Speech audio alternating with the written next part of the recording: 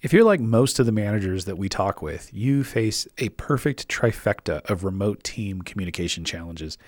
First, you've got a ton to communicate. And with so much change, keeping your team informed can feel like a full-time job. Second, your employees' heads and hearts are full. The rapid changes that have been caused by the pandemic, the emotional strain, the concerns for the future, all create distractions that compete with your messaging. And third, that online meeting fatigue is real. People are tired of the meetings and are looking for ways to mix it up. So how do you find more creative ways to improve your remote team communication and make sure your key message is getting across to your team?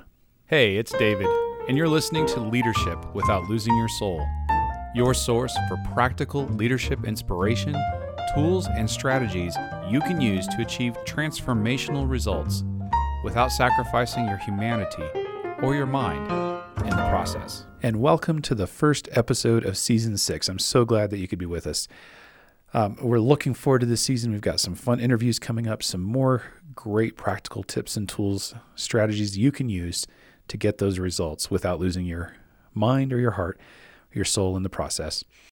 As we're looking forward, I would love to get your questions. I love answering your questions, but I'd also love to talk to a leader that you would recognize as someone who does a fantastic job of getting results and doing it in a way where they don't sacrifice their humanity. So if you have a question for me or somebody that you think would be a great interview for the show, love to hear from you. David.dye, D-Y-E, at letsgrowleaders.com.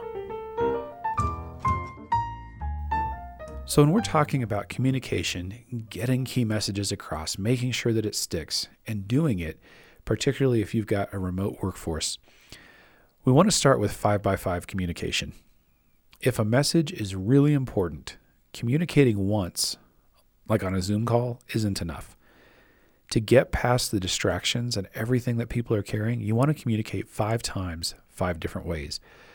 When we work with managers to build their strategic communication plans, we always start by asking, what do you want your people to think, feel, or do as a result of this communication? For example, suppose a key message for your team right now is, work-life synergy matters. We need to find a sustainable pace that keeps us all emotionally and physically healthy.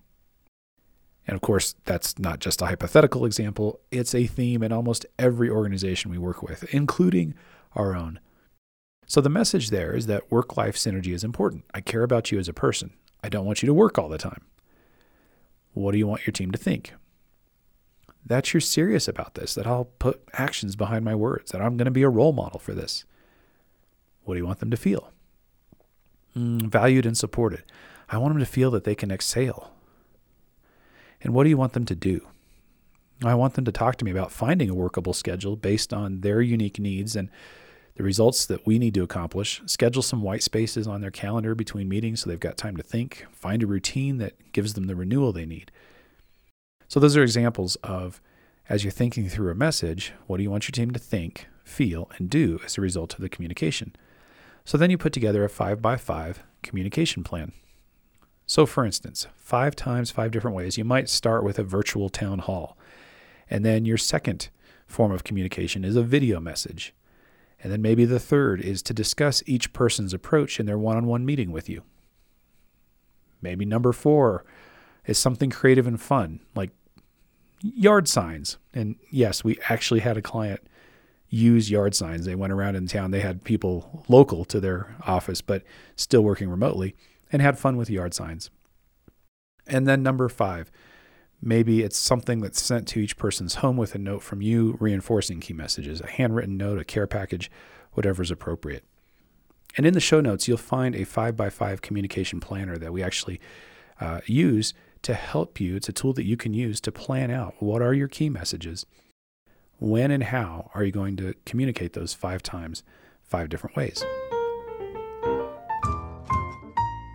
We have been doing a quick exercise in our live online leadership training and development programs to help managers get more creative with their communication. We call it 5x5 with 5 in 5. And so quickly we break the group into breakout rooms of 5 people and invite them to spend 5 minutes coming up with as many realistic and creative ways to communicate with their teams as they can. And then each team, when we get back together, will have a spokesperson who shares their ideas. And like the old family game night game, everybody else crosses off anything that another group says. And so as facilitators, we type all of those ideas into the chat box so everyone has a visual record of them. And the group with the most original ideas wins. And of course, the wins is in quotes because everyone wins. Everyone's got a new approach, many new approaches to get creative with their team communication strategies. And you can do this whether you're talking about remote teams or not. But particularly in the remote environment so many people are in, this is a helpful way to address that and have more strategies to mix in to their 5x5 communication plan. So here are just a few of some of the fun and creative ideas that have come out of this process, and maybe they'll spark something for you. One idea, play telephone. Start a key message that you need everyone to pay attention to. Tell one person on the team and ask them to call one other person, and that person will call the next and on throughout the team. And challenge them to deliver the message with no distortion. People will pay extra attention because they don't want to be the person who screws up the challenge. Then you can have the final person share the message they received, maybe at your next team meeting. This kind of a check for understanding gives you another way to reinforce the message. And you can even modify this, and if you have a full department, and have 2 teams, or maybe even 3 different loops, and see who can get the message to everybody with the most fidelity. Number 2, I mentioned earlier, sending a personal note home. Maybe it's a thank you note to their significant other or their kids or whoever's at home, just thanking them for the effort and the work that they're doing, particularly in a way that's relevant to that key message. Number 3, use topic-based asynchronous communication channels for work-related and human interest conversations. Like if you're using Slack or something like that, we talked to a team who had all of the normal business ones, but then they also had created a few fun ones for socialization. One of the more popular ones was their Healthy Pandemic Recipes channel. So they had a channel where people could chime in just with fun recipes that they were doing and exchange notes there. Rehumanizing, reconnecting. Number 4, leverage your virtual backdrop. So many people are using those virtual backdrops. You don't have to have the same old Golden Gate Bridge that everybody has. You can customize it, put a key message in it. What's a key theme? Maybe they're your values. What do you want people seeing regularly so it's emblazoned into their subconscious? Number 5, turn your message into a song or a skit. Number 6, there's an app called Cameo, and you can use this to send personalized messages from celebrities. Maybe you could use that and do it. We've actually talked to teams who have done that and had fun with that. Number 7, send the team a t-shirt about the key priority. Some of the messaging that people use in person can be done just as well in these kinds of remote environments. Number 8, do a drive-by parade with a sign on the car. Had somebody actually do that. Number 9, animated GIFs. Number 10, an internal podcast. You can do just what I'm doing right now. I have a fancier setup, sure, but you can just pull out your phone and record the message and do an internal podcast. Number 11, weekly town halls. Number 12, recognition for strategic behaviors, calling attention to reinforce those messages when you see them happening. Number 13, friendly competitions that have the key messages and themes as their subject. Number 14, go old school, making individual phone calls. Not even a Zoom call, not a Teams message, just a phone call. Number 15, write Sharpie messages on your arm to show on those online meetings, saying that, things that convey, this is how important it is. I've practically tattooed it on my forearm. Number 16, have another leader share or reinforce or explain the message from their perspective. 17, give it a theme, brand your message. Number 18, throw a virtual kickoff party about that key message. There are so many different ways that you can use to get creative with how you're communicating. But if you want the message to stick, communicate it 5 times, 5 different ways. And if 1 or 2 of those are creative and different and arrest attention, you know you're onto something. The goal of 5x5 communication is that you want people almost snoring that message in their sleep. It's that ingrained in their being. They understand it at that level. There's no question that this is the most important thing. Hey, this is Nora, and I have a question. Hi, David. My name is Jamie, and I'm calling in from Maine. My question is about... Hey, David. This is Julian from Kuala Lumpur, Malaysia. This is John from Colorado Springs. This is Johan White from Kingston. I have a question for you. This is Cynthia from Baltimore. Hi, David. This is Susan from New Jersey, and my question is... Hi, David. This is Dean from Denver. I would love your advice on this. Today's question comes from Tracy, and it's about our show that we did on advanced ways to mix up and make your online meetings more interesting and not have as much of the online meeting fatigue. And Tracy's question is pretty straightforward. I hear all the ways that you're trying to do that, but why does every meeting need cameras?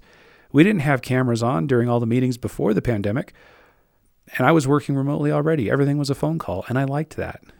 The constant camera usage stresses me out. Well, Tracy, you're certainly not alone, and I appreciate you bringing this up because I think one of the reasons that we've gone so camera heavy is because people are craving the connection and we're not seeing each other. And so every opportunity to see each other, there's kind of a default that we need to do that. But you're absolutely right. Not every meeting calls for a camera. And so you want to mix it up. If it's a quick 5-minute type of a thing, a phone call is perfectly appropriate.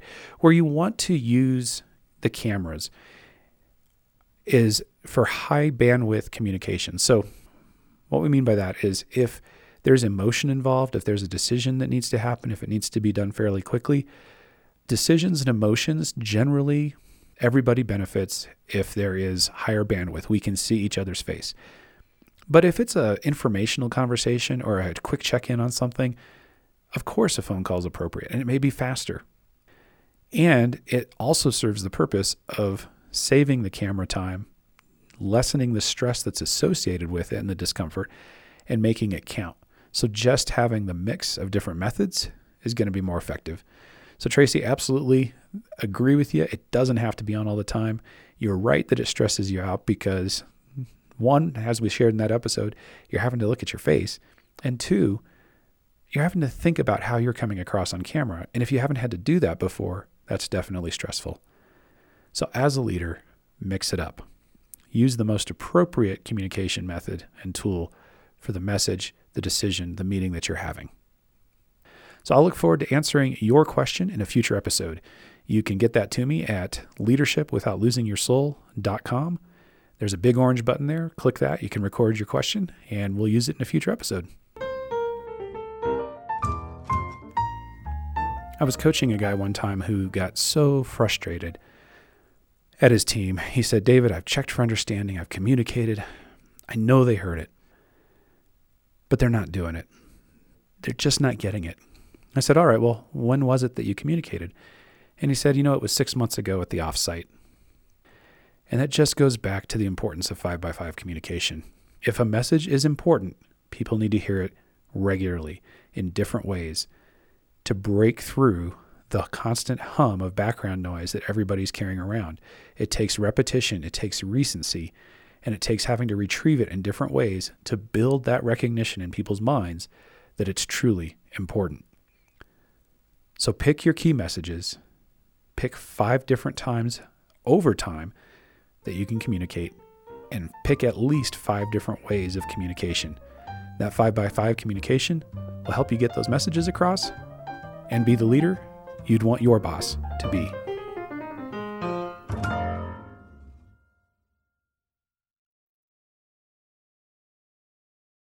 This podcast is a part of the C-Suite Radio Network.